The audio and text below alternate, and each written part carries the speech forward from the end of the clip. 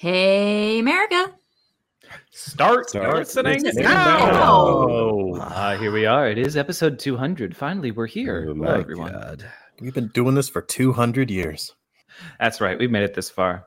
I think it's episode 200. It's about time we lay all of our secrets bare. See if we make it to 300. That's right. It's the Maury episode. Paternity test results after the music, Derek.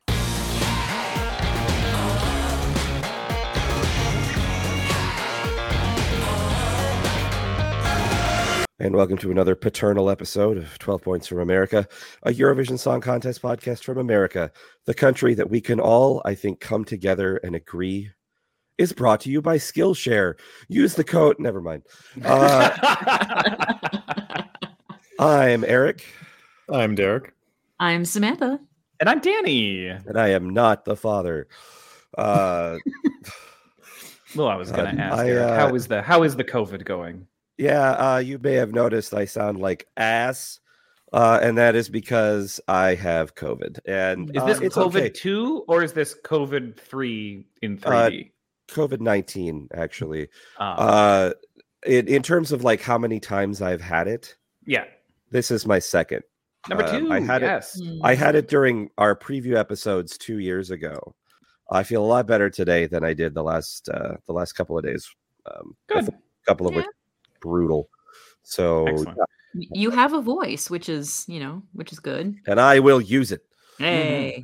Mm-hmm. We were hoping to record this episode in person, but things happen, and we're flexible like that. But we're happy that you are all listening to us on episode 200. My God, this is insane. We've got a lot to get crazy. to, a lot of questions to answer, and a lot of anger to get out of our systems, I think, once we start reciting our 3 favorite songs from since we've begun podcasting. But speaking of irresistible fevers that we can't get rid of, Sam, hit him with the socials. You can find us on all the standard social media outlets, which is an addiction that we just can't seem to shake. Facebook, Twitter, TikTok, all the normal ones, Instagram, YouTube, 2 Points USA, or just email us directly at 12pointsfromamerika@gmail.com. Check out our merchandise on Redbubble or support us directly via Patreon. Whether you support us financially or not, we appreciate and love you either way. But Patreon supporters get exclusive content, early access to episodes, and shout outs like our newest followers.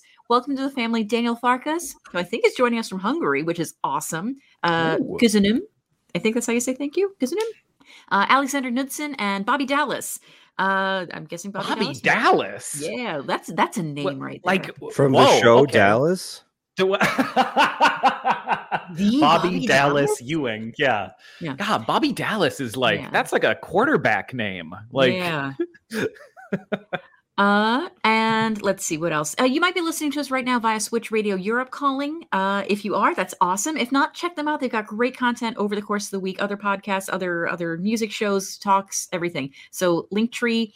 So linktr.ee/Switch Radio UK. Just as a heads up, we are watching this while we are slightly distracted. We're recording this at Sunday morning our time on February 4th. The Ukrainian National Results Show is ongoing, and we're talking to each other, but we also have the Ukrainian Results Show kind of on in our peripheral vision. So we might be dipping into that as things are happening. And Timur is on my screen right now holding cards in a sort of way that makes me think something might be happening. So if we start to interrupt ourselves. Is he playing poker? I mean, if by poker you mean, cue cards, this is the king of Cyrillic alphabet. I don't know. I have the 3 of good to go. So that's what's happening with us. But we really wanted to take this show and kind of throw it back to our listeners, to our fans. I can't believe we have fans and listeners. That still blows my mind, but thank you. And we asked everybody to send us questions. But before we do that, let's do a really quick run through the news. We're going to get into more in-depth stuff next week when we have time and brain space. Yesterday was the first of series of Super Saturdays. We have Norway, Galta with Ulveholm selected. Yay! Yeah. Yay. One word responses. Yay! Eric let me know that the dear gods of Eurovision will be very happy this year. Oh, yes. They are going to eat us. Devour. Yeah, this was my favorite. I I go by emotional reactions sometimes, and I found myself like, yes, getting absolutely swept up. So yeah, very much approve of Norway. Derek, what do you think? It's a step in the right direction for them. Excellent. You need one word? Phrase. Phrase is Oh. fine. I was going to say jury friendly. Hyphenated would be a single word. Yeah. Which Only considering because they've been doing so consistently well with the televote. I feel like this might actually do slightly better with the juries than they've been as of late. But they don't like ethnic stuff, so we'll see. Worth noting that Norway was 60-40 in terms of points for in that was in favor of the televote. And had it been 50-50, this would have lost to Dum Digadoodle-Doo, which I will say, after seeing it live, I have come around on it a little bit. I would have been totally fine with it at Eurovision, but I don't know. My favorite. We're going to go through this quickly. Oh no! Yeah. Seriously, my favorite moment of that sequence towards the end, besides Goethe just winning, was they go to the two screens and it's Goethe and it's Kaino, and you can tell that Alexandra, girl Kaino, is the most like inner feelings about like, oh come on. And the announcers say, okay, they need this number of points to win. And Tom, tall Kaino, he turns to her, girl Kaino, and just makes the cut motion with his hand. That's like, it's over. No, we're not doing that. But they did come pretty close, as it turned out. Yeah, it was 5 points, 6 points off. Yeah. But he had a just, I don't know, there was a certain sweetness to it that was like, we didn't get it. I don't know. I enjoyed that for some reason. All right. Our next national final that we had results from yesterday was the Maltese national final. Winner Sarah Bonici with Loop. Which took top marks with the jury, and I think was a very close second in on the public vote after Banana with Matt Blixk. Oh God! Just to move through this really quick, I'm going to say, as the Maltese apologist here, I think this is exactly what they need. I'm happy for them. They keep trying hard. I will say, as my brief summary, I disagree. Okay. What do you think they should have sent? Well, don't get me wrong. I'm really glad they didn't send Banana. I know some people really loved it, but I really just I am not on the right wavelength for it. And also, a white guy surrounded by non-white guys dressed as monkeys. No. I suppose I didn't see that. No. Yeah. I don't think it's bad or anything. It's just It feels like they made a very safe choice. Yeah. I mean, fair. it's safe's a good word. Yeah, it's a fun, enjoyable pop song, in the vein of a Fuego or Chanel. I was going to say, it feels like a Fuego without the Spanish influence. Yeah, but it's Malta giving that a go, so good for them. As Ukraine is still kind of selecting, Spain picked yesterday Benidorm, Nebulosa with Zorra, or Zorra as I say in my dialect, but Zorra in the Spanish, specifically Valencian, I think. So that is something that goes on there. So Zorra, which is going to be interesting to see how much censorship is going to play into that, because it's technically kind of a cuss, but in the same way that Meredith Brooks' Bitch was a big hit here. Yeah. I mean, Danny, is this a triumphant return of Slutwave, as you've brought it before? Here's the thing: is I don't think it goes hard enough for Slutwave. This has nowhere near the energy of, say, a Hasta La Vista Baby. Nowhere near that. But this is still. I mean, this is not an awful choice, if my own heart can speak for a second, this is an awful choice, and you made the wrong choice, and you should have gone with number 2 or number 3, Spain. But whatever, we can do this. This will be fine. This will be fun. Watch me eat my words when this comes in number 5 at the grand final. Spain could use something crazy and nutso like this again. That's fine. Great. my heart is broken for Dos Extraños not making it. Yeah, because that came in second, didn't it? Came in second, quite close too. Yeah. Over in Ukraine, just as a heads up, they're about to give the top 2 scores for the juries. 10 points to Aliona and Jerry Hale. So they Really? So they get top scores from. No, sorry, Zifferblatt gets 11 points from the jury. Oh, that one was really good. Was that My Home? The Place I Call Home, I think is what it was called. Yeah, it had a sort of an intimate performance, sort of a vibe. Kind of Beatlesque, isn't it? Yeah. Oh, that I really, really like that one. Yeah. Especially live. I cannot believe that that won the jury. That's exciting. So this is just the 2 votes. It looks like 22 points is going to be the maximum score here. So, all right. So while they're discussing, I'm sure they're going to chew up some stuff. So coming up by the time you hear this episode, obviously we'll get the Ukrainian song because that's now. Israel will pick their artist. Next topic: San Remo is going on. Holy crap! San Remo is going on. Hold on to your butts. If you have never watched San Remo, it's a lot. If you have watched San Remo, it's still a lot, but you know what's coming. So that starts on Tuesday, and it's basically every night through Saturday. Hours and hours and hours of confusion and joy and music and entertainment. I wish there was a way for me to queue up San Remo and connect it to my Duolingo, because I'm getting more practice by listening to San Remo in the 2.5 years of me doing Duolingo. That wraps up on the 10th. So that's this upcoming Saturday, which is also the day for Supernova over in Latvia, which had a semifinal this past week. And UMK in Finland, another great show that's going to happen. So, and then on top of that, we have more semifinals over in Lithuania, plus Melody Festivalen. So it's going to be another Super Saturday. However, it should be noted, San Remo, the final, 5 hours, I think, is a conservative estimate about how long the show is going to go. You can easily watch UMK, Supernova, everything else that's going on, and you'll still have like 4.5 hours left of San Remo to get through. So don't feel like you have to watch all of it at once. But seriously, prepare yourself. Get your Gatorade ready. Get your snacks, your trail mix. Get your a vat of Gorp ready to go, and just it's Gorp. Is it granola, oats, raisins, and peanuts? Trail mix. Gorp. You've never heard of it? Gorp. Gorp. Thank you, Danny. I swear I'm not making this up. Okay, a really quick Ukraine update. Melvin is dressed like Steve Jobs, and Jamala has a big hat.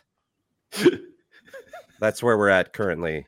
Okay, so she's looking like Carmen Sandiego's negative inverse. Mm-hmm. Ooh. All right, this is now headcanon that Jamala is the anti-Carmen Sandiego.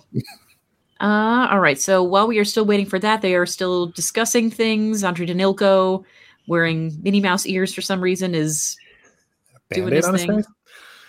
Yeah, I guess he slept in it or something. It's been a long night over in Kyiv. Anyway, as we're still waiting for that to happen, let's dive into some of these listener questions, and then we will kind of wrap things up with, we've done a couple of countdowns over the last couple of episodes of, favorite non-qualifiers, least favorite songs. We're just going to do a quick rundown of our top 3 Eurovision songs since this show has started. So since the 2019 contest. So we'll do that, but we'll kind of only 3 because it's the hardest one to do, and also this episode's going to be super long. Yeah, exactly. This was a very painful exercise for me. I just want everyone to know that. Picking 3, good Lord. Yeah, I do have honorable mentions, as well as a artist that I wanted to point out specifically of just favorite overall artist, which is not the same as favorite overall song. Serhat. Anyway, let's dive into some of these questions while we're waiting for Ukraine to do their thing. Yeah.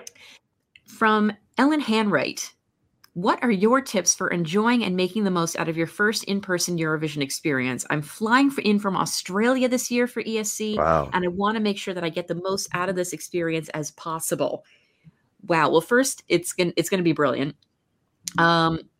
Make sure that you take care of yourself. This is probably going to go without saying, but you're going to be dealing with especially if you're coming from Australia, with some jet lag.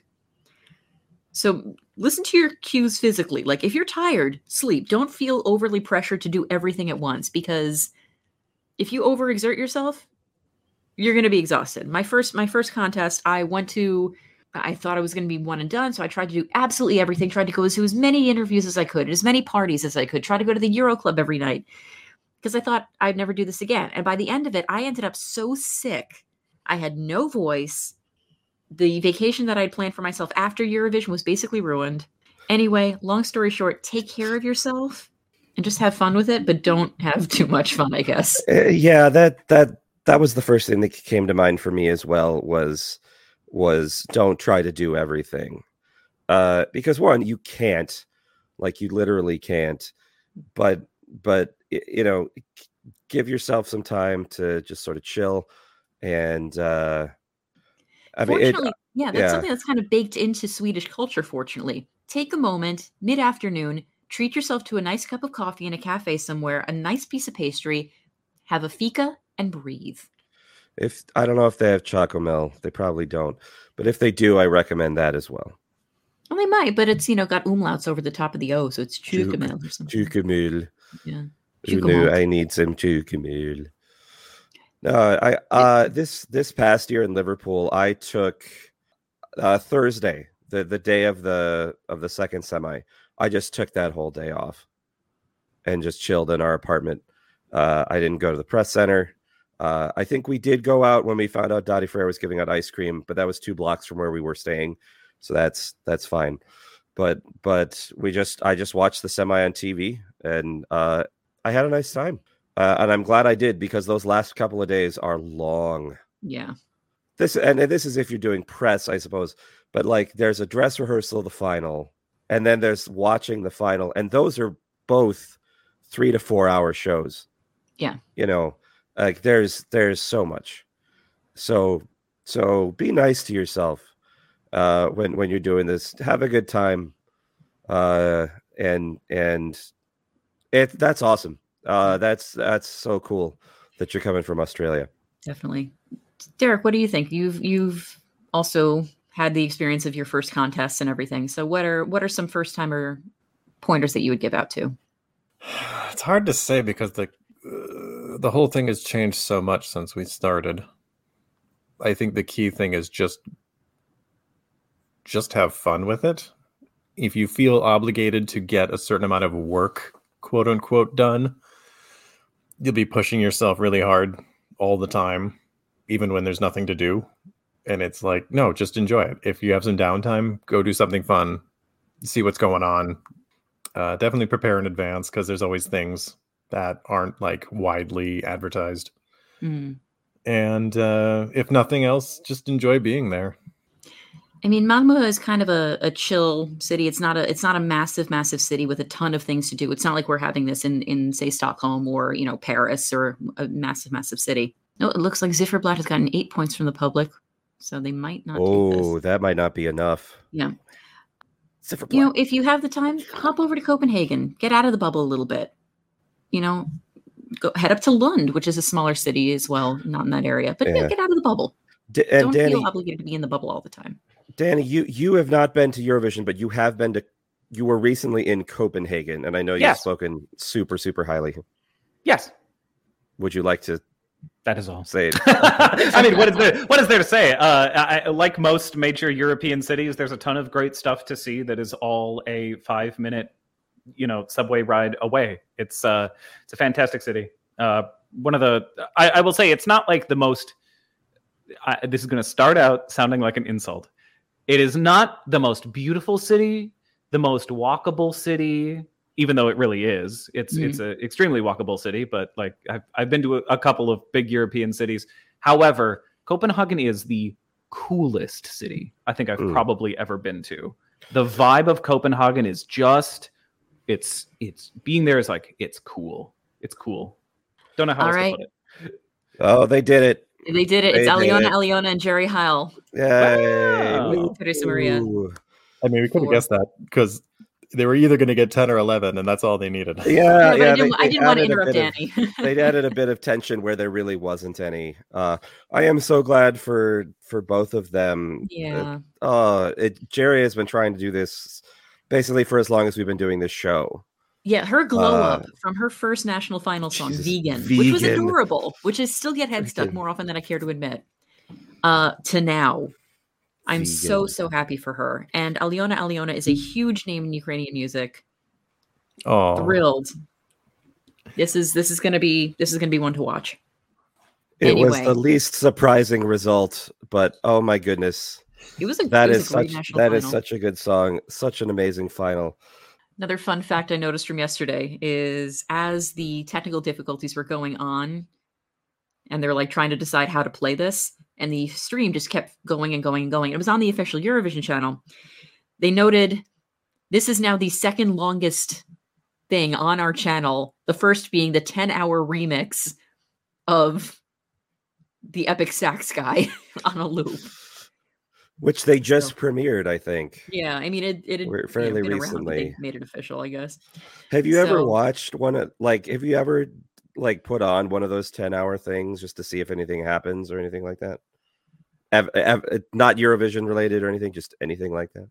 No, I value my sanity too much. Okay. Yeah, me too. Danny, have you? No, but I have had one go for like maybe 30 solid minutes, and it was the guy yelling chocolate in the chocolate bar episode of SpongeBob. And that was it. That was it. A half an hour of just that, huh? Half an hour. At a certain point, it becomes kind of a hypnotic. Sort of I was going to say, yeah, like sort of a Philip Glass exercise. It's very nice. Many of you are too young to remember this, but there was a website called Zombocom. Oh, welcome to Zombocom. It was just that over and over again for as long as you wanted. Yeah. Is that anything like You're the Man Now dog? Kind of, but there was variations and there was like weird colors that would kind of appear on screen. It was almost hypnotic. Yeah, Zombocom was kind of its own thing. I think that predated the YTMND sort of like looping micro video that now that I think about it then turned into like what Vine was and what TikTok is now, sort of. Let us know your favorite YTMNDs. Mine was just Darth Vader on the roller coaster. No. Yep. Anyway, our next question, let's roll on, from ESC HEB. Curious to know if you have a favorite song from an ESC participant other than their Eurovision song. God, also, yes. What's that? Yes, next question. Also, which ESC song have you changed your opinion on most, either in a positive or negative way? Thank you. So, Danny, why don't you start us off, because you had a very... Oh yeah, I think I mentioned this on before, but like I like 3 Lake Malawi songs much better than Friend of a Friend at this point, which is crazy because I still love Friend of a Friend. So like Chinese Trees, yeah. I'll go with that. Or even from just from Joker Out, who I'll never stop talking. This is officially a Joker Out fan podcast at this point. Slovenia. But like, yeah, Slovenia. Even more than Carpe Diem. Das Cardem is great, as well as Sunny Side of London, which is a single that they just released like within the past couple of months. Yeah, no doubt. There are tons. If I go deep on a Eurovision artist, then inevitably, so I'm gonna like something much better than what they sent to Eurovision. Eric, what about you? Oh gosh, so I think the same artist is what comes to mind for me for both of these questions, actually. And I don't know if this is my favorite song from a ESC participant other than their song. I have a whole iTunes playlist of songs, other songs by Eurovision artists that I just called Like Eurovision But Not. And it has a ton of songs in it. I'm going to read off a small amount of this playlist really quick. There's a song by Mikolas Josef called Acapella. That's really good. He went into a weird like Latin pop thing for a while, with like Spanish speaking guest vocalists and things like that, which is so strange to me because he's not Latino in any way. Not that you have to be, but like I don't know, it's kind of weird. Everything You Do by Saluna Samé, I love. A lot of things by Ben Dolich. Holidays Forever by Lake Malawi. I'm Gone, I'm Going by Leslie Roy from like way before she was a Eurovision act, and she had an album that was like an attempt at like an Avril Lavigne pop punk sort of a sound. Oh yeah. That was really quite good. A lot of things by Goe, a whole lot of things. But the one that came to mind first for me, I'm not saying this is my favorite. I don't think it is. But a song called Bad Idea by Blind Channel. Which is interesting considering your thoughts on... Well, and that brings me to the other part of this question about songs you've changed your mind about. I think despite my quibbles with a particular lyric in that song, which I still think is gross and dumb, I have come around a lot on Dark Side. Oof. Okay. Derek's putting his middle fingers up. No, that song slaps. It really does. And I'm not gonna deny it anymore. I feel free.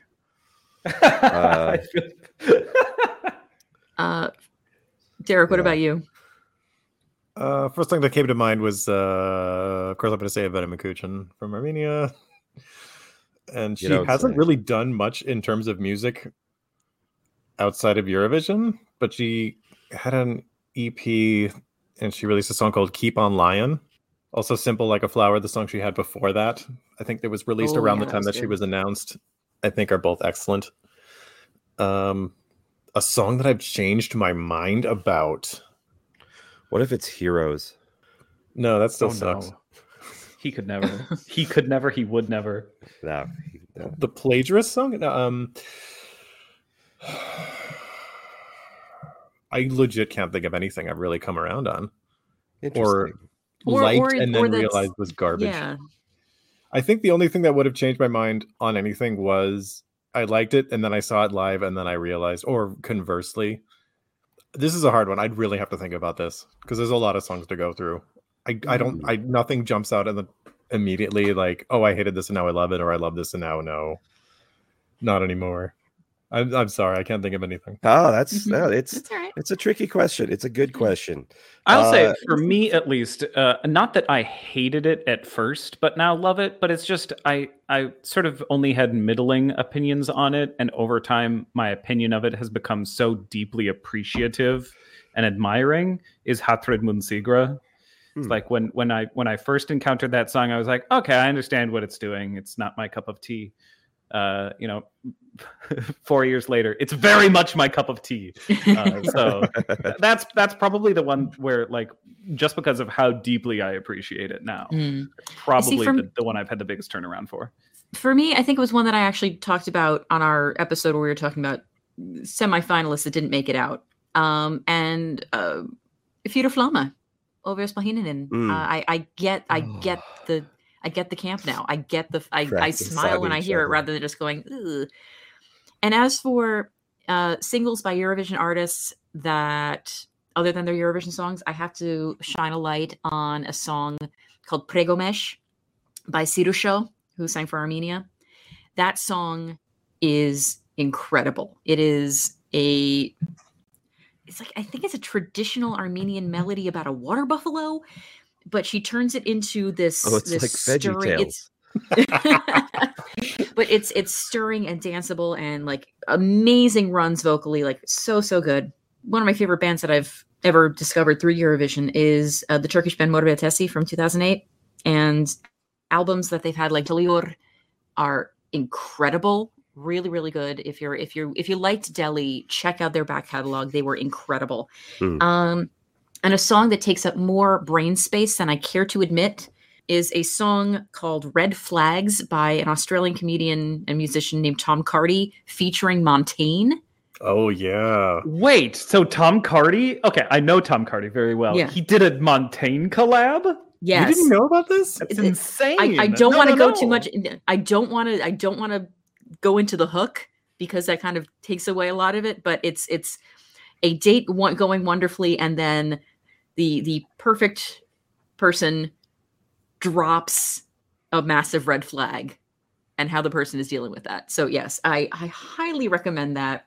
I love it. And the video with the two of them interacting, it's great, and it's catchy, and it lives rent free in my head. So yeah, those are my picks. Sam, can I interrupt with more Ukraine content really quick? Oh yeah, what's up? Because this is a stunning piece of information for me. It's fine, don't worry. Okay, I was like about to say, did like no, happen? no, it's fine. No. Just the exact total numbers, televoting figures are in. Slavic English was last on this, which is a shame. Just under 15,000 votes. Second place in the televote was Yaktak La La La with about 107,000 votes. Pretty solid. Alyona and Jerry Heil, 723,297 votes. They got almost 62%. Which is their prediction in terms of winning too. Actually, yeah. Which means they were worth 1 point more than Yaktak was. Melvin was third there. Zifferblatt, who won the jury, was fourth in the televote. But yeah, 61.97% for Alyona and Jerry. This was that's a paddling. Gosh, imagine, if you will, if they had done a bit worse in the jury, won that much of the televote, and then lost because the jury just the discourse would be just so Eurovision-y. I can't imagine what that'd be like. Yeah, and then I'll conclude until something more interesting comes up. Noting a great tweet from our good friend Ross over at the Piff Paff. We knew Super Saturday was going to be a long one, and now 28 hours after it started, it is over. Yeah. So well done, everybody. Let's move on to our next question here. You have to show someone Eurovision for the first time. What songs do you play? What moments do you show? Oh, God, I'm going to kind of take hard. a cop out here and just show them most of the 2017 final. Because I figure that any program that has Amar pelos Deutsch, Yodel It, Hey Mama, Beautiful Mess, like a really good mix of standard pop, stuff that's off the wall that people like quote unquote expect from Eurovision, and then like the quiet beauty song kind of wins. That plus Onuka's interval act. I think that to me is a pretty solid encapsulation. And I don't have to worry about flipping through like YouTube and 18 different channels or 18 different things just to find it. So I was going to say easy. Maybe that my first thought was the 2018 final because it's just so stacked. And the genres are all over the place because of Toy Fuego, but you had Vishlat Yar in there. You had the Viking boy band. You had all kinds of crazy crap. But no, I think Sam's answer is better. 2017 final. I mean, Onuka. Yeah. Derek, Danny, what do you think?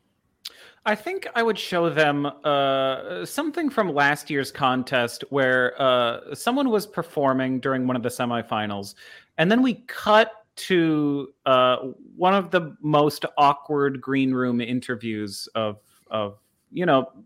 for a long time. I would love that. I think that gives a good idea of what Eurovision's all about, which is a great onstage performance and then just the most awkward presentations. with great artists, like asking the busker what their dance is all about. And then they just have to be like, we're at Eurovision, so we have a fun dance. The end. Love it. What about you, Derek? So the question is, what would you show someone who doesn't know what Eurovision is to kind of give them an idea? Yeah, or do you have to show someone Eurovision for the first time? I don't know if they had background information or not. I don't know what shoegaze or something. Kind of like an entire show, or just like a snippet somewhere. Or what songs do you play? What moments? I mean, yeah. I kind of had a cop out, but yeah. I mean, let's also kind of ask. Let's also say you only have 15 minutes to do this. Yeah, I was gonna say, do you have 4 hours? Let's sit down and watch an entire final. I think some of the things that jump out immediately, and I can get some grief for this, but that's fine. Russia's 2016 entry, You Are the Only One. Yeah. As just this is what it can be when pushed to the limit. as far as presentation goes. The Interval Act, Love, Love, Peace, Peace is a good one. Because I think it kind of leans into the camp and the silliness, but also like pointing out all the stuff that people still do anyway. It's also well performed. It really is. Yes, it was well performed. Yeah. What's your favorite bit of Love, Love, Peace, Peace? If you had flaming fake piano. Yeah. It just the man with the drum. Yeah. When they painfully count out the fact that love's a popular topic and just how tired it is as a topic of songs, but people still do it anyway. This is not going to be a podcast friendly explanation because it's all visual, but my favorite part of that whole thing is there's a line that Petra sings about like looking into the camera, and while she's doing that, Mons is behind her going just gesticulating and like super intense, kind of blue stealing. Yes, but the look that he gives to the camera is so funny. And just that like fake intensity. He's got some intense eyes. Well, okay, but like this sort of like forced. Just watch it. Just let's put it this way: he could play a really convincing serial killer in a Netflix drama. Oh, he really could. Ooh, Hans, call us. Because we have control over that. I'm also thinking about when he wheeled out on a hoverboard holding a plush wolf in front of his crotch when he was apparently naked. What do we have? What do we have next? Question from Bartleby. Tips on how to watch national final contests from the U.S. would be welcome, especially how you all handle multiple simultaneous shows that won't have a YouTube replay. I'm hosting online group watches with friends on both coasts. We'd like to improve how to do it. I think there's a correct answer to this, honestly, which is... Bartleby, go ahead and write this down unless you'd prefer not to. Basically, the folks over at ESC Plus run a really, really great service where they kind of consolidate all of the ongoing streams into one single web page with links to each individual one if you wanted a larger forum. Yep. Live.escplus.com is the way to do this. Yeah. Very, very helpful. Sometimes, I noticed yesterday I had a difficult time finding a stream for Benidorm. But honestly, between ESC Plus and just kind of scouring social media for maybe somebody else has found a link that works. Danny, you found an alternate link for Benidorm that got you part of the way there. This was just plainly available on YouTube. I mean, if you can't find a national finals official stream through TV, a lot of the time they will have just sort of like not like a stadium cam, but just like, so what Benidorm Fest had was they had a little 360-degree controllable camera that was sort of mounted back near the control booth. So it wasn't like you were standing perfectly near the stage for a great vantage point or anything, but it was very cool that you could like feel like you were part of the crowd. You could get a feel for like how vocal and responsive the crowd was to certain acts. You couldn't really see the faces of people who were performing on stage, but you could see the juries and you could see like the TV presenters stage behind that. It was super cool just being able to swivel the camera on YouTube in the same way that you'd just be able to look back and forth in person. The future is here. The future is now. And it's not on your TV set. It was very strange. So it's like, there's always sort of little alternate options that you could find, I'd say, but like if you are planning on finding something like that before having like a little hosted party, I would definitely recommend either shelling out for a VPN because they're useful for other reasons, or just going to ESC Plus. Yeah. The web browser Opera is both quite good and has a built-in VPN. Just gonna point that out. Yeah. Any other comments on this one, or shall we roll on to our next one? No, I think we got it. All right, cool. All right. Nailed it. From Ian Thomas. Hello. Hello, team. Love you all. Got a non-Eurovision question for you. All right, nice little palate cleanser for us. What is your favorite series of UK Taskmaster? I've been rewatching them again. Mine is definitely Series 9. Love you guys. Can't wait for new Eurovision content in this new Eurovision season. Ian, thank you. Such a good question. Really, really hard. That is really hard. I'm going to have to point out Series 4, which is the one with Hugh Dennis, Joe Lycett, Laliana Fope, Mel Giedroyc, and Noel Fielding. That's my answer as well. Yeah, I mean, the Make an Exotic Sandwich challenge alone Followed by Eat the exotic sandwich you just made challenge. Yeah. Yeah. It's 7 for me. Phil Wang and James Acaster. On top of everyone else. Yeah. Oh my God. That's also up there. It was nice. What was the one that Josh Whitcomb was on? Because I loved like the first Josh one. Whitcomb much. Oh God, of course it was much less than James Acaster. But I love absolutely everyone who is just like, hating the task every single second of it. I also really wanted to mention Series 14, which was the Dara O'Brien, Fern Brady, John Kearns, Money Chihuahua, and Sarah Millican. That one's really good too. Oh, I haven't seen that one. Oh, it's good. The Crumbs in My Bralette episode in particular. That specific scene from the challenge that it mentions. Her song is my like go-to, like I need a calming moment. If you know the song that I mean, you know exactly what I mean. I also, Taskmaster New Zealand, I know you specifically said which UK one, but if you haven't watched Taskmaster New Zealand, it is on par with this, if not better. I feel like the host is not quite up to Greg Davies' standard. However, Paul, the Taskmaster's assistant, is incredible. And the rap diss track challenge. Oh, that was so good. Is primo. Like I said, season 4 is my answer as well. It contains and it's a little thing, but it's the Taskmaster thing that has made me laugh the hardest, which was, this is so dumb. It's the make a trailer for Taskmaster the movie challenge. Oh yes. And the one, they're all great, but I love a good deliberate like misspelling or I know where you're going with this. Yeah, I know you know. Or like bastardization of a name or something like that. And for some reason, Hugh Dennis being rendered as Huge Dennis, just it got me so good. And I can't see any, like if I watch an old Would I Lie to You, which is a thing I do a lot, and Huge Dennis is on it, I just think, hey, there's Huge Dennis, and it's great.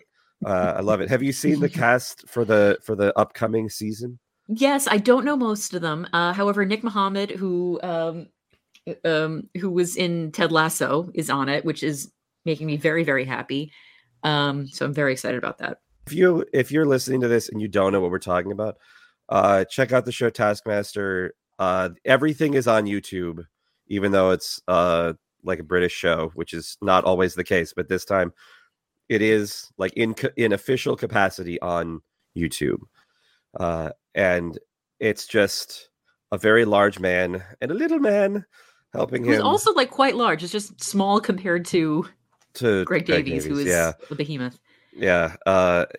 Getting funny people to do just random things. Yes. It is such a simple concept. It is one of the funniest shows I've ever seen.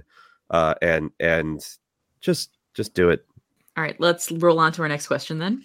From Liz. Is this our Liz? Or just another Liz? Okay. This is our Liz. All right. What Eurovision artist would you want to be stranded on a desert island with? I would either say Daddy Frere, because he would be tall enough to reach any coconuts that I cannot reach on any palm trees. Or Sam Ryder, because I feel like I would be less likely to go absolutely insane with somebody who is as positive and as uplifting as him. And also, I'm pretty sure that he's a vegan, which I am not, but I feel like on a desert island, you have to be a little bit more conscious of your food choices. And I feel like I'd learn something from him. You know who else is a vegan? Is she actually a vegan, or is she just singing about it? I bet she's extremely vegan. We'll see. That's right. Hannah. I mean, I saw the guys from Chitty Zenny eating mussels in Turin. I've told that story before. Mm-hmm. Anyway, who would you want to be stranded on a desert island with? I mean, Rasmussen has the boat. Good. I have two answers. One is, I think just because she would be the most trustworthy for actually summoning a god to save us, Katarina from Go Away. Yes. She would actually be able to get someone to help us. At what cost? I don't know, but I trust her. And the other answer is Marco Mengoni, because I think he would fry up really well. I think there's a lot of good meat to be roasted over a spit. God, we went right to Society of the Snow, huh? Derek, save us from this imagery, please. I want to say about a Makuchin only because it's weird. Too late. She keeps getting closer to you on the island. Yeah. I know, right? We'll have nice conversations. I'll leave it at that. Somebody who's a survivalist. I'm trying to remember if somebody's ever mentioned they're really good at camping or going out in nature. I bet Caesar Sampson would be pretty good. He's pretty athletic. Because he's like a jock type guy. Yeah, anyone from Goa, I feel like they're pretty in touch with nature. Yeah. Who plays the flute? I feel like it would be entertaining at first and then super annoying, and then it just becomes part of it. It's just always. Well, he was there. the one who was in Kalush too, wasn't he? I think so. Eric, what about you? Well, Rasmussen. Oh yes, because the boat. Yeah, they got a boat. I keep thinking of the Rasmussen. I'm like, no, that's It's different. the Rasmussen. The Rasmussen. Yeah. Ihor Didenchuk. I was going to say the Rasmus just because I would have such joy in killing all of them. I don't know if we could joke about that. No, we could cut that. All right. Got one from Elizabeth Emerald. What do you think of San Marino's entry, the Social Network song, parentheses, close parentheses. Someone in the YouTube comments said the lyrics sound like they were written by someone who's never been on the internet before, and I have to agree. Still, I love it. Do we even have to respond to that? Because she got it. This is. Yeah, I do love a good thing that reads like an alien. Passingly familiar, passing grasp on English, or just trying to appear human. Yeah, Earth culture. Like, I'm going to make a song that will make everyone think I'm human. It's what I feel when I watch the movie The Room. Of like, this is an alien. No, like in all seriousness, it would not surprise me one bit to learn that Tommy Wiseau was an alien, and that he was attempting to blend in by making a movie that as he understood humanity was like everything about that is like what an alien thinks humans do. Like, and honestly, the Social Network song kind of is like that also. Yeah. But with like a dash of "Hello, fellow kids" going on too. I realize it is not a good song, but I appreciate its meme content. I mean, anything that our dear friends Novimpia, Olympia Avalanche and Nova, who've been on the show before and have been also doing some really, really great Eurovision content over on their YouTube channel. If you don't know them, please check them out. They're great. They will often use the "Are you ready for a little chat?" as like interstitial meme, just clip content on their channel, and it makes me bust out every single time. Their little cutaway gag interstitial type things are always so good. Their cutaway gags, their interstitial game is so good that they've actually done multiple videos explaining all of them and like talking about the origins because they are so random and outlandish. Interesting. Yeah, Novimpia, we love you. I mean, literal friends of the show, but yeah. Any other major thoughts on the Social Network song? Oh. It's crazy truly that one of the all-time worsts. Truly. I was going to say it's crazy that Trent Reznor won an Oscar for it. God. Are we ready to roll on to the next? All right. I would love to know, this one's from Helen Thomason. Sorry, it's not a silly question. Would love to know how you got into Eurovision as Americans. What sucked you in about it? Sam, I think you need to start here because the answer for the rest of us is Sam. Is Sam. I'm patient zero. We've gone over this. Yeah. Yes. I was vaguely aware of the Words Eurovision Song Contest growing up, but I didn't really get into it until I was in college. I went to a school here in the Twin Cities that has a large international presence. Probably about 20% of the student body was international at the time that I was going there. So every spring, like all the European students would start to kind of, talk about it every year of, who has the best song. And I was like, what is this thing that they're talking about? And I realized that this program with this history that's been going on and started so many incredible careers that blended things that I love. It's music and showbiz and spectacle and geography and language and statistics. And I got sucked in. I think the first one that I watched was probably around like 2005 or 2006. I was really, really tempted to skip my college graduation just to watch the 2007 one. I think that would have pissed my parents off. That would have been peak Sam, though. Yeah, it would have been. Just think. And, I started just following it, and I was really into it. And in 2009, I started just a little WordPress blog just to get my thoughts out. And by 2011, it was in a city in a country that I could afford to go to, that I felt comfortable traveling to by myself. Got myself a fan package of tickets, thinking that I would just check this off my bucket list and be done with it. And then I was offered a press pass. Somebody said, "Hey, we noticed that you're an American with this blog. We need an English speaker to write for our blog. Do you want to help out?"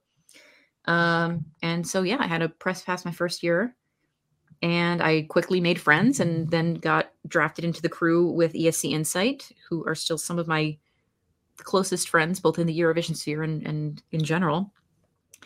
And it's been kind of going since then. So, yeah, so aware of it since childhood, fan since 2005, hardcore fan and blogger since 2009, press since 2011. And this podcast started in 2019. So, yeah, that's that. But like my first knowings about it were because it wasn't really covered in the news here in the US, but I grew up in a vaguely Anglophilic family, and it was mentioned in a couple of Monty Python sketches. So really, I guess you can maybe blame Monty Python for a lot of it. So thank you, Eric Idle. And just to reiterate, I got into Eurovision from Sam. That's my story. Anyway, I don't even know Sam. It's the weirdest thing. Yeah. On to the next? Yeah. All right. From Daniel Farkas, who, welcome again, new Patreon supporter. Thank you so much for joining us.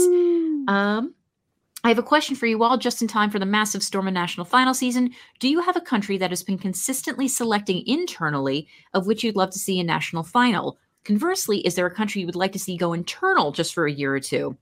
And for Daniel, he'd be interested to see a Dutch national final with quality control of the current Dutch team. And it might be hard for me to say, but probably Ireland should go internal, as that might be a good opportunity to turn things around. Honestly, Daniel, you took my suggestion. The Dutch used to hold a national final of dubious quality. This is the country that gave us Shalali Shalala. But then again, that song was given to every artist in that national final. It was just not a good song. But now that bigger names are representing the Netherlands with pretty solid success, and up-and-comers as well, I would love to see them. I'm curious if this was sent before or after Bambi Thug won. That I would have to double check that, but my guess is before. It was sent before, I think. Okay. But yeah, in terms of, I would love to see a Dutch national final with this level of quality. I think my answer for this, without any hesitation, is I can't think of one where it's like they do a national final where I want to see somebody else in charge. But I would love to have the UK do a proper national final because I want to know what mistakes are being made. I demand transparency. I demand to know. Britain has good, amateur to professional artists. I want to see who's not being selected. I want to see who really wants to go, who the UK just keeps going, nah. UK keeps making a choice, and I'm saying I would like them to no longer make the choice. Whoever's been making the choice for the past 10 years has not been doing it. Gosh. A country that came to mind for me kind of weirdly. And to be fair, the last time they participated, they did have a small national final. But I think it would be interesting, were they ever to come back, to see Russia do like a big final. Because that's a huge country. And it would be interesting to see, if they gave a fair shake to amateur talent and maybe reached out more to people outside of just like Western Russia. Let's get some Tuvans in there and whatever. I think that would be interesting. Netherlands came to mind for me too. God, what if like Sweden went internal?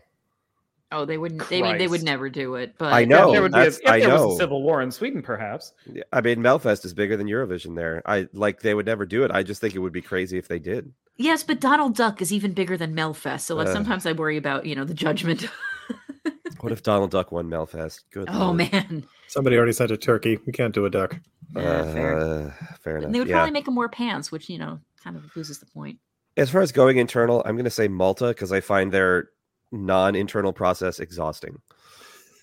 Yeah, for a small country, for them to field large. Yeah, like they have finals. to whittle it down from everyone in the country. By the way, the national final. I don't know that I'd actually watched a final of theirs.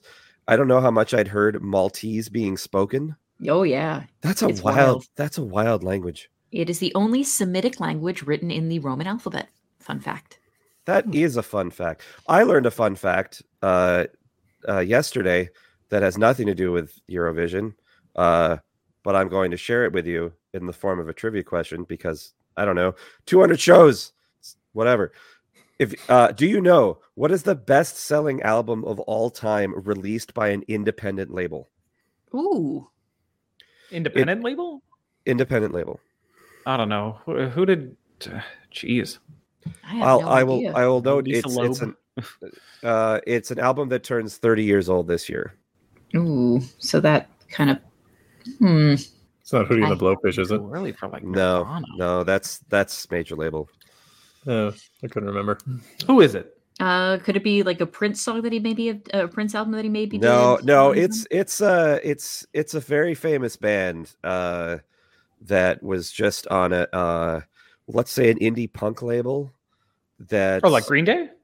It's not Green Day. It's not Dookie. Although Dookie is also 30 this year, which is painful. Mind-blowing. But yeah, it was released on Epitaph Records, who called 50,000 sales punk rock gold, and this album sold 6 million.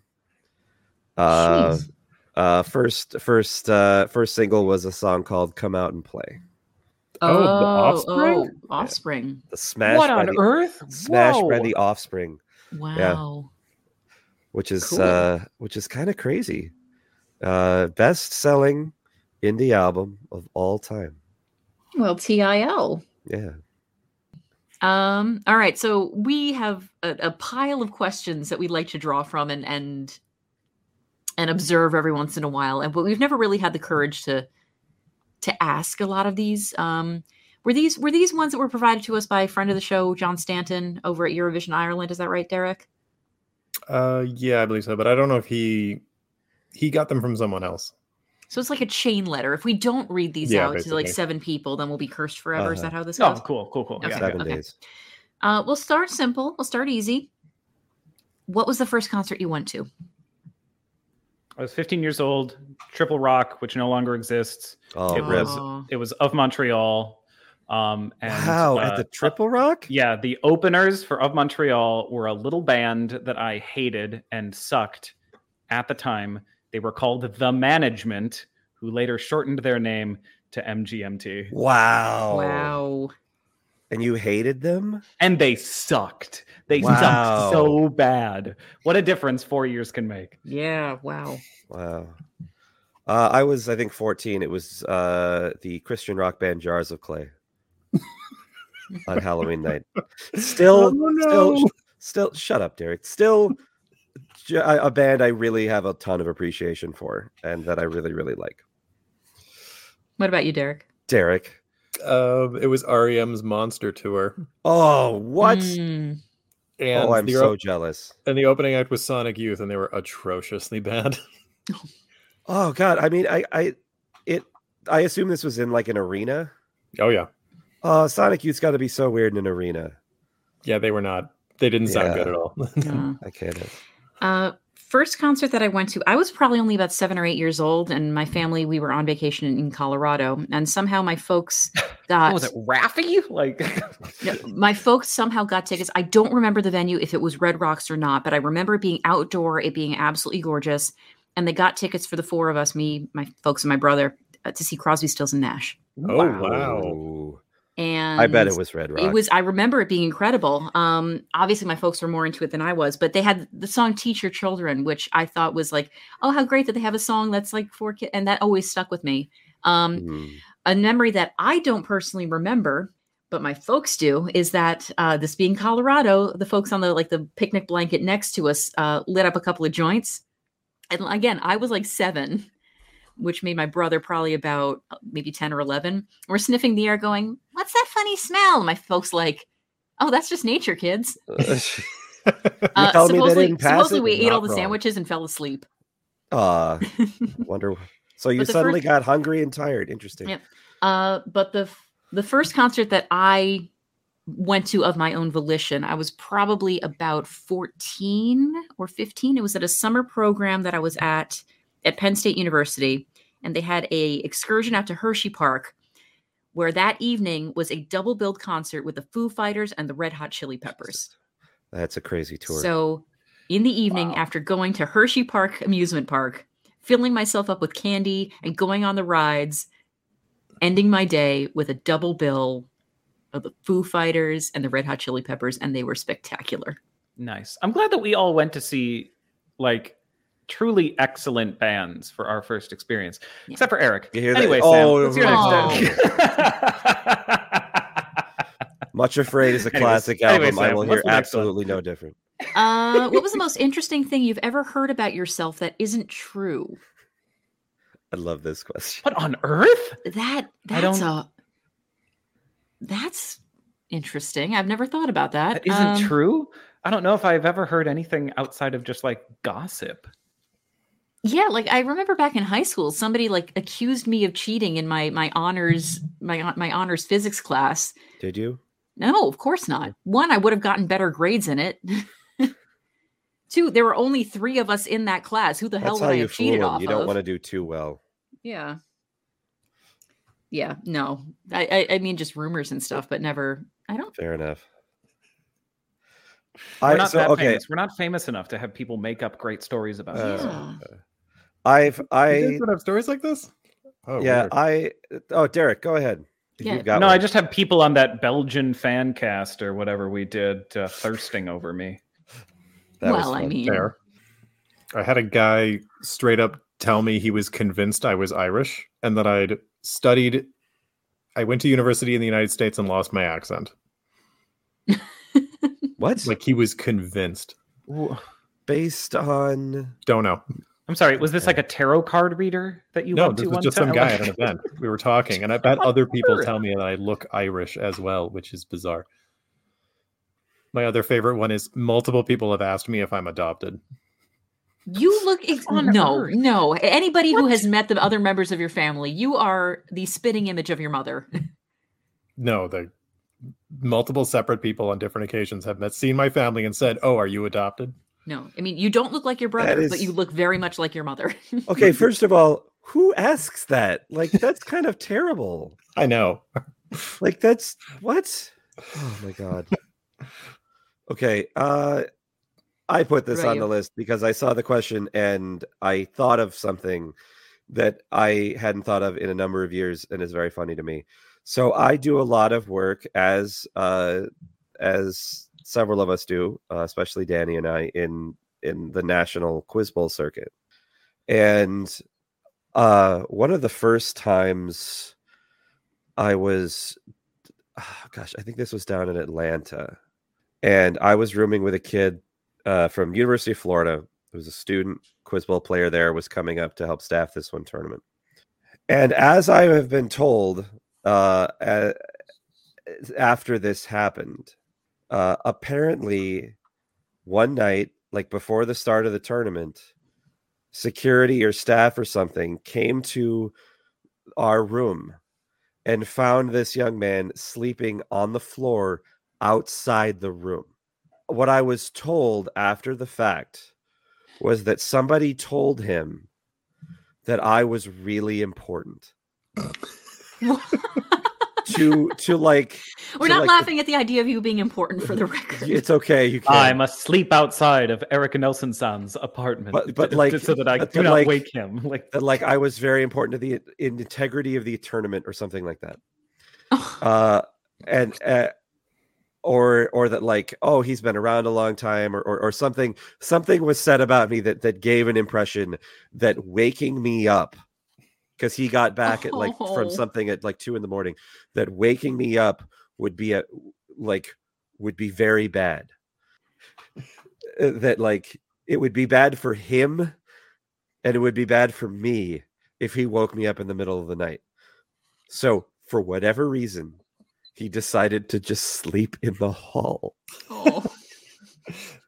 I was worried to do something bad, like you thought you were a werewolf or something. Maybe it's that, and this is just what people are telling me about it. He was the nicest guy. He for whatever reason, this is the reason I was given. He did not want to burst into the room in the middle of the night, the night before this thing. And this is an event where we have to get up just super early, and it's a ton of work. So I can appreciate that to an extent, but also like go to bed, guy. like that's weird. You don't think anybody is gonna tell you, hey, you can't sleep in the hall. I don't know. That is definitely I think the craziest thing I've ever heard about myself. What else we got? Oh, now they get really weird. Yeah, well, lay one on us, Eric. All right. How would you feel if your wallpaper had been banned in Burkina Faso? if I heard that, yeah, I'd tell you to shut the hell up and mind your and leave me alone. You heard it here first. Danny does not care about the people of Burkina Faso. Who wants wallpaper? It's very humid there all the time. It would peel right off. Like... If they banned it, good for them. It's a smart aesthetic choice. Yeah, that's exactly. right. It's in stucco from here on out. I mean, I guess I don't know how I would feel, besides perhaps a tinge of concern for the circumstances. Wallpaper vendors of Ouagadougou. I'd probably just be confused. Why? Yeah, why? It's like, is it a problem? Is there arsenic in the glue? There's got to be really, really interesting reason behind this. Hey, speaking of glue, there was another. I didn't put it on the list, but one of my favorite questions on the original list that Derek has was, "What's your favorite make of glue?" My favorite make of glue. Whatever the bright purple one is that is a stick. Sure. Right? We're talking, not just like we're talking the one that is purple. Like the classroom. But like as it goes clear when it dries, right? Yeah. But it rolls on purple? Not necessarily. Yeah, it rolls on. It's still kind of purple, but it's not like it's like, purple through the paper. That's a good answer. Purple Through the Paper is my new album. It's a good answer. I mean, there's just something to be said about the classic Elmer's. Certainly the way that it dries, if it dries on your skin, you get to peel it off in that really satisfying way. Like, yeah, I'm down with that.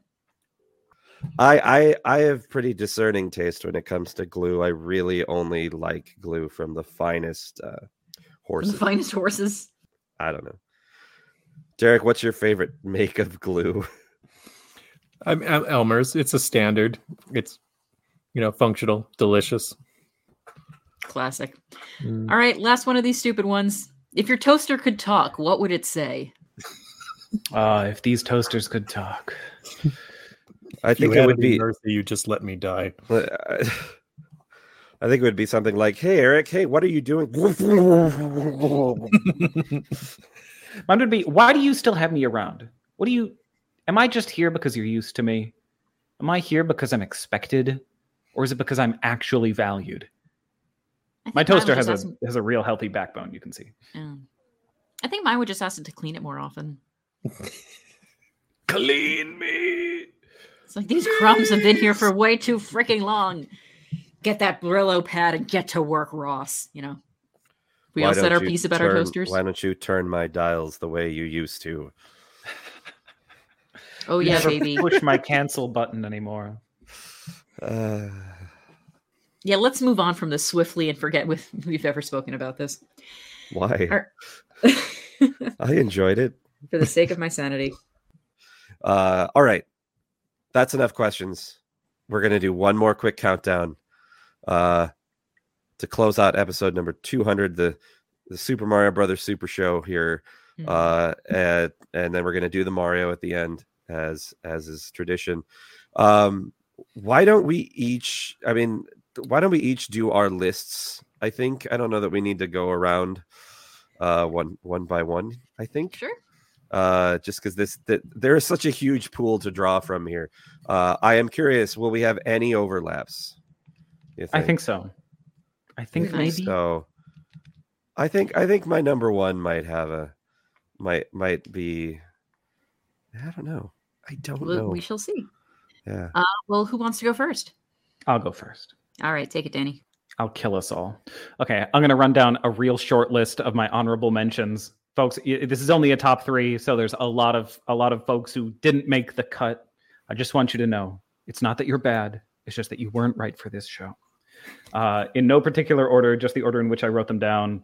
Honorable mention to Cha Cha Cha, to Hatred Munsigra, to Soldi, to Adrenalina, Violent Thing, Fai Rumore, and Uno, and last probably would have been number 4, maybe Carpe Diem, and then another maybe to Fulen, France's song from was it just last year that nobody liked at all, and that Fulen was 2022. Yeah, go super hard for. Basically, all of those are sort of like the songs that I love the most and almost never skip past, like when it comes up on like YouTube or Spotify. So like that's the metric. Is it's just like, if this were to come up right now or like anytime in the near future, but I listened to the whole thing, absolutely zero questions asked. That's how I was able to narrow down everything. My number 3 then is Sentimente, Monica Liu, Lithuania. Huge fan. I think it's that a lot of these are just like not super bombastic, not big like winning type songs, and those are the kind of songs that you can listen to any old time. So yeah, number 3, Lithuania, have fun. Number 2, Shum, Go Away, without a doubt, fantastic. Long version, I'm cheating, but the 3-minute version is perfectly fine too. Number 1, 10 Years, Dottie Frere. Oh. Aw. Could listen to it any old time. It can come up before any song or after any song, and it's gonna be just perfect. 10 years more than Think About Things, huh? Yes, yeah. A lot more. Well, Derek, what about you? Boy, it was funny, Danny, listing all those songs you mentioned. I was like, yeah, I considered that. That's up there. That one. Yeah, that not one. Fai Rumore though. That's nowhere on your list. I know. I don't think it's bad. That's what I've kind of warmed up to. I wouldn't, and I wholly acknowledge that probably would have won 2020. I mean, we really did just delay Italy's win for a year. It did, really. Yeah, just delay the inevitable. I'm trying to think of a few that Danny didn't mention that I guess would be honorable mentions. I thought Zero Gravity, I think, was an incredible performance. Soldi was great. Grow still gets me. Dark Side was in consideration. God, it's Yeah. of all. Really? Yeah, as was Russian Woman. I considered it too. I mean, That's a good that one. had to be Make it up Russia's to last song. honorable It was a good one to go out on. I mean, I think it's just a fantastic song in general. That it's Russian, it's pretty cool too. And Répondez-moi, I thought was really good. But hey, who knows? My number 3 might be a theme here. My number 3 is Who the Hell is Edgar? Sure. I still stand by my statement that this is a perfect song, and their staging was very much not, unfortunately. But yeah, this comes up all the time, and I still think it's hilarious, and it's such a jam. My number 2 is Hatred Munsigra. Lovely. Yeah. God, I still listen to this one all the time, and their other stuff. And my Let me tell you, number when 1, Hatred Munsigra comes on and you're like working out, you're like, Oh, it's on. Hard. We're going hard. I'll say this: I have a dedicated workout Spotify playlist, and that is definitely in there. good. As is my number 1, Cha Cha Cha. Yeah, excellent. Okay, yeah. Good. I had a feeling. Your favorite of the past 4 Good years. choice. Wow. It's probably my favorite of the past 10 years. Cool. Ooh, take that 10 years. Yeah. All right. I'm gonna give honorable mention. I also had How to Have Been Sigra as a honorable mention. We came really, really close. Lights Off. I realize has really stayed with me. Oh, yeah, for sure. 10 years for sentimental reasons as well as only because it was your recessional. Yeah, it was my recessional at the wedding. Yep. And actually, his other track, Thank You, was my last dance at the wedding. Which actually makes me want to give a sort of honorary award for my favorite overall Eurovision act, who I love not only their music, but also their back catalog, their presence. I mean, Daddy Frère needs extra crowning of all the honorables, all the mentions. Daddy, also, I mean, he's touring in the US and consistently comes to Minneapolis, which makes me love him even more. So yes. My number 3, I've given to Spaceman. I mean, Sam Ryder's vocal is just absolutely pristine. Just his vibe, just what it meant to the UK relationship to Eurovision. And it hit me right in the sweet spot. I'm a lover of a good bit of bluesy rock that still kind of uplifts you. So I love that. My number 2, I am giving to Promise. Giving that to Voyager. Okay. Yeah. Again, uplifting rock, incredible personalities that go on with an incredible song that stays with me and just keeps growing and growing and growing. Love those guys. Happy to see them finally get their due. And my number 1, I am giving that to the aforementioned Shum. Yes. Incredible. Ring bell for service. Incredible. Whatever I am doing, if that song comes up on YouTube or Spotify, I not only just have to listen to it, I have to stop everything else that I am doing. Yeah. And absorb it. It's like weirdos with the national anthem. Yeah. Those last 40 seconds are just what throws down harder? Over the last couple of years, I've been doing this thing called the Music League with a bunch of my friends. I did one with my bridesmaids and my mom before the wedding, so it was a way for us to get to know each other because most of us didn't really. And I do another one with some other friends as well. And you basically have to pick it's like a fantasy league for music, that there's a topic and that everybody submits 1 or 2 songs and then you vote on it. And I felt like I could put Shum in for every single one of there was a favorite song that includes a flute, favorite song in a non-English language, song that makes you want to dance, song that gets your heart racing, song that it just fits in every single category. Song that you want played at your funeral. Shum. You know what? If I need to invoke the dear God, you're damn right I'm playing Shum as they lower me down. Anyway, so that's my number 1. All right, let's round us out. Oh, it's just Cleopatra 3 times. No. So Cleopatra, Mata Hari, and I do really like Cleopatra still. The first one, the only one. It's some things I gave. Yeah, it's great. Yeah. Some things I gave consideration to. I mean, How to Have Been Sigra, like you said, is always sort of an evergreen. Am I pegging you right, Eric? Here, did you pick Did you? Did you have you given any points to She Got Me? For some reason, I remember you're huge into She Got Me. I am, and that made the short list. It is not in the top 3, okay, which is a little surprising. But yes, She Got Me. I just narrowed out. She Got Me. Violent Thing. All of My Love. The first Destiny track. Love Is on My Side. I'm surprised I haven't heard from any of you guys when we're old. You guys all love. Oh, that's 2018. Oh, that's 2018 right though. Right. Also, that's it wouldn't have made my list anyway. As much as I do enjoy it.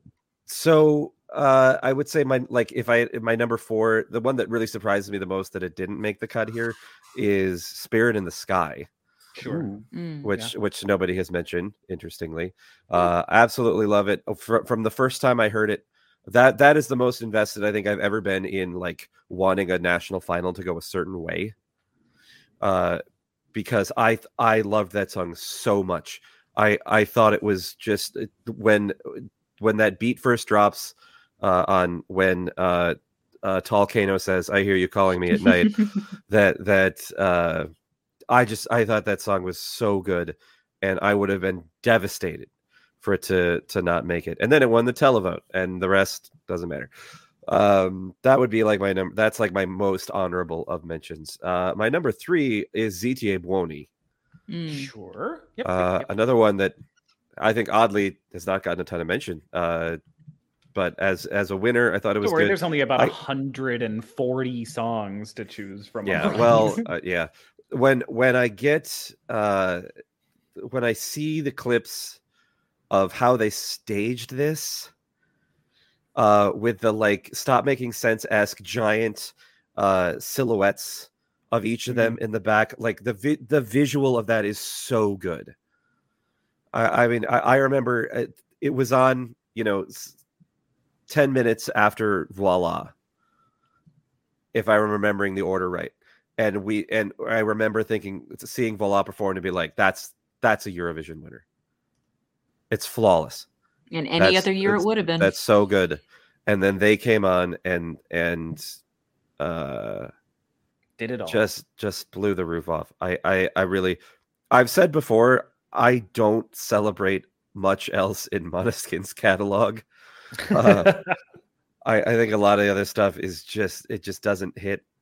But I think ZTA Buoni, it was just perfect. And and it allowed me to go to Italy, which is one of my favorite things I've ever done. So, so there's that.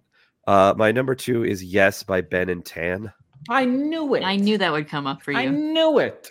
You know how much I love this song and how much I wish they would come back. And I just think it's so sweet and wonderful. And it was, and this worked out great, I think, one of the first Eurovision songs that Liz really attached to as well. Aww. She also really loves it. So it's a song that's really nice for both of us. And she can put her pretty head on my shoulder if she so desires. And I just love it. I love that song. I think it's just so sweet. And I would have loved to have seen how it did in Rotterdam had it been. My number 1, it's Shoom. Yeah. This is kind of a runaway as it turned out. I thought about Yes as my number 1 here, but when looking at the list of candidates and thinking about what I listen to now and everything, I just thought I can't put anything ahead of this. It is a flawless piece of music. As a performance, it is just phenomenal.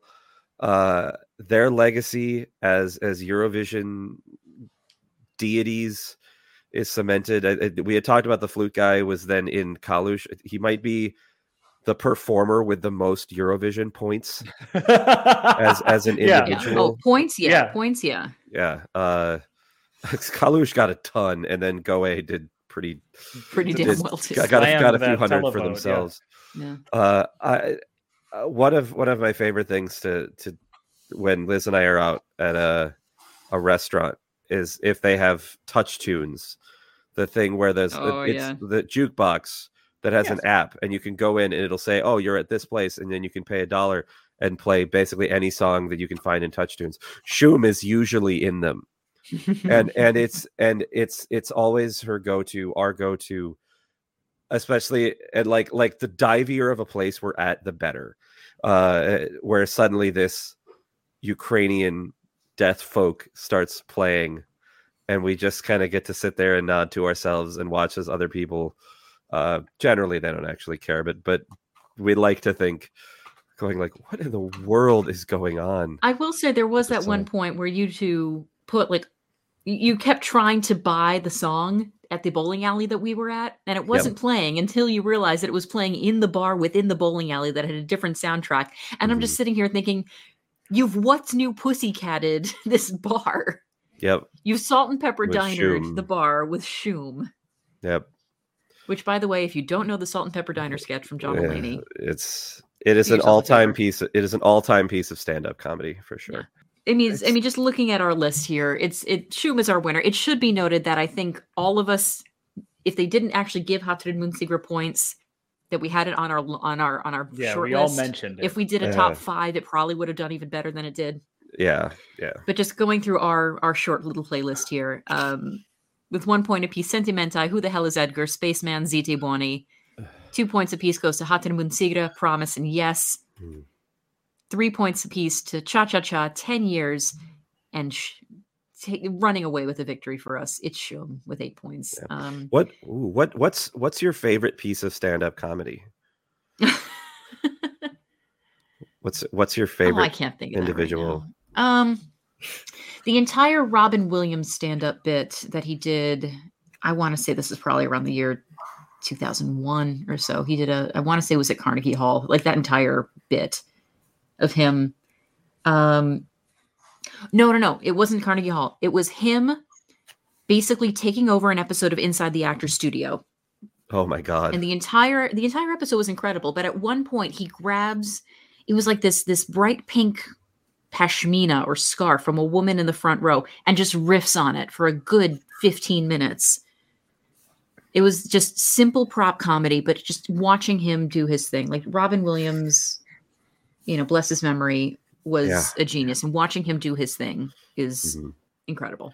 I think, Eric, my favorite is one that I know you know very well. Yeah. It is, I think this is from Werewolves and Lollipops, but it is the Patton Oswalt. Oh, Physics for Poets? No, it's not Physics for Poets. No, it too. is the one where he's talking about buying the morning after pill for a girl he has just had a one-night stand with, and a heckler suddenly screams out, and the takedown of this heckler is so well integrated with the joke itself. Yes. That one is truly really impressive bit of stand-up comedy. Yeah.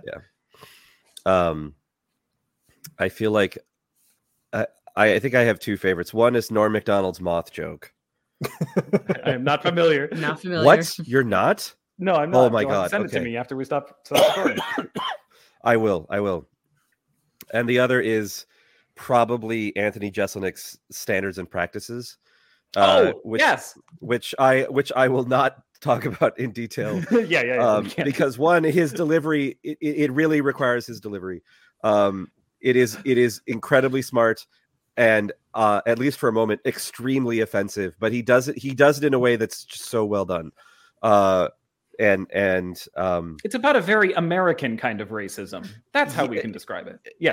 And the kind that isn't even necessarily like intentional, at least on the part of one part of the joke. I cannot believe you haven't heard Norm's moth joke. It may be the funniest joke ever told. I just don't really listen to a ton of stand-up comedy because of the person who's telling it. Is the thing. Rest in peace to Norm Macdonald as well. Derek, do you have a favorite? I still get a kick out of the Louis C.K. "It's so great being white" thing. I don't know if you know that one. No, I'm not sure that I do. Oh, he's got this whole thing about like, it starts out like him like, I'm sorry, I'm such a downer. I got a lot going for me. I'm young. I'm relatively healthy. I'm white. Thank God for that. I used it in a class once because we were talking about like race relations. And I just kind of wanted to, there's a line he says, and it's like, I'm not saying that white people are better, but being white is clearly better. How could anyone argue? Not that it should be, but that it is because of how society has turned out. And it's more of a commentary on society and not a racist screed. Oh yeah, it's like the whole Jane Elliott thing, where it's just like, raise your hand if you would prefer to be black rather than white in our society. Yeah. Mm-hmm. All right. And on that happy note, love to end there. Love to end there. Yeah. Wow. I mean, so our final episode, I got to mention Jane Elliott. Final. Not final. 200 shows. We'll see how much we're canceled after this episode. 100 shows. Yeah, seriously. God. Everybody, wherever you are listening to us, thank you so much for joining us, especially for this marathon episode of mostly us BSing with each other. reach out to us on social media. Responses to some of these crazy questions or the other ones. Keep sending us questions. We really enjoy these kind of mailbag episodes every now and again. We really, really appreciate it. And also it's just great to hear what you guys think around the world. And it really means the world to us. Again, follow us on social media, 12 Points USA on all the normal places. Our website, 12pointsfromamerica.com. Email us directly, 12pointsfromamerica@gmail.com. Just thank you. Thank you all. And thank you guys, just, the three of you for being awesome.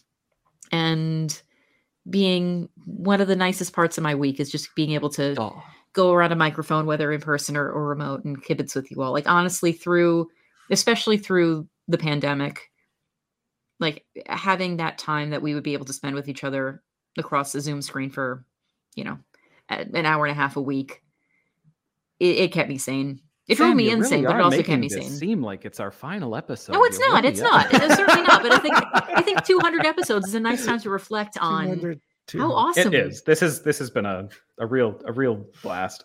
What's the South Park character, the Taco the Crab's ice cream, that is like, no Shogun, and it's from their 100th show, and he's just like, no Shogun, it should ever go past 100 episodes. It gets too weird. And that show's still going, which is crazy. Yeah, and if they can, still be weird after a couple hundred episodes, then so can we. So thanks for joining us on this journey. We look forward to sharing more of these crazy journeys with you. Tell a friend, spread the word, make this, especially with like Eurovision season coming up and everything. Like this is our time to shine, baby. So. But previews are going to start in another month or so. Yeah. Mm-hmm. Yep. Oh my God. Yeah. Crazy times. Crazy times. Well, shall we call it a wrap for this week? Please. I need to make some lunch. In that case, everybody, you know where to find us. We'll see you on the next episode. But until then, I've been Samantha. I've been Derek. I've been Eric. And I've been Danny. Stop listening now. And America, stop listening now. Yeah. Get out of here.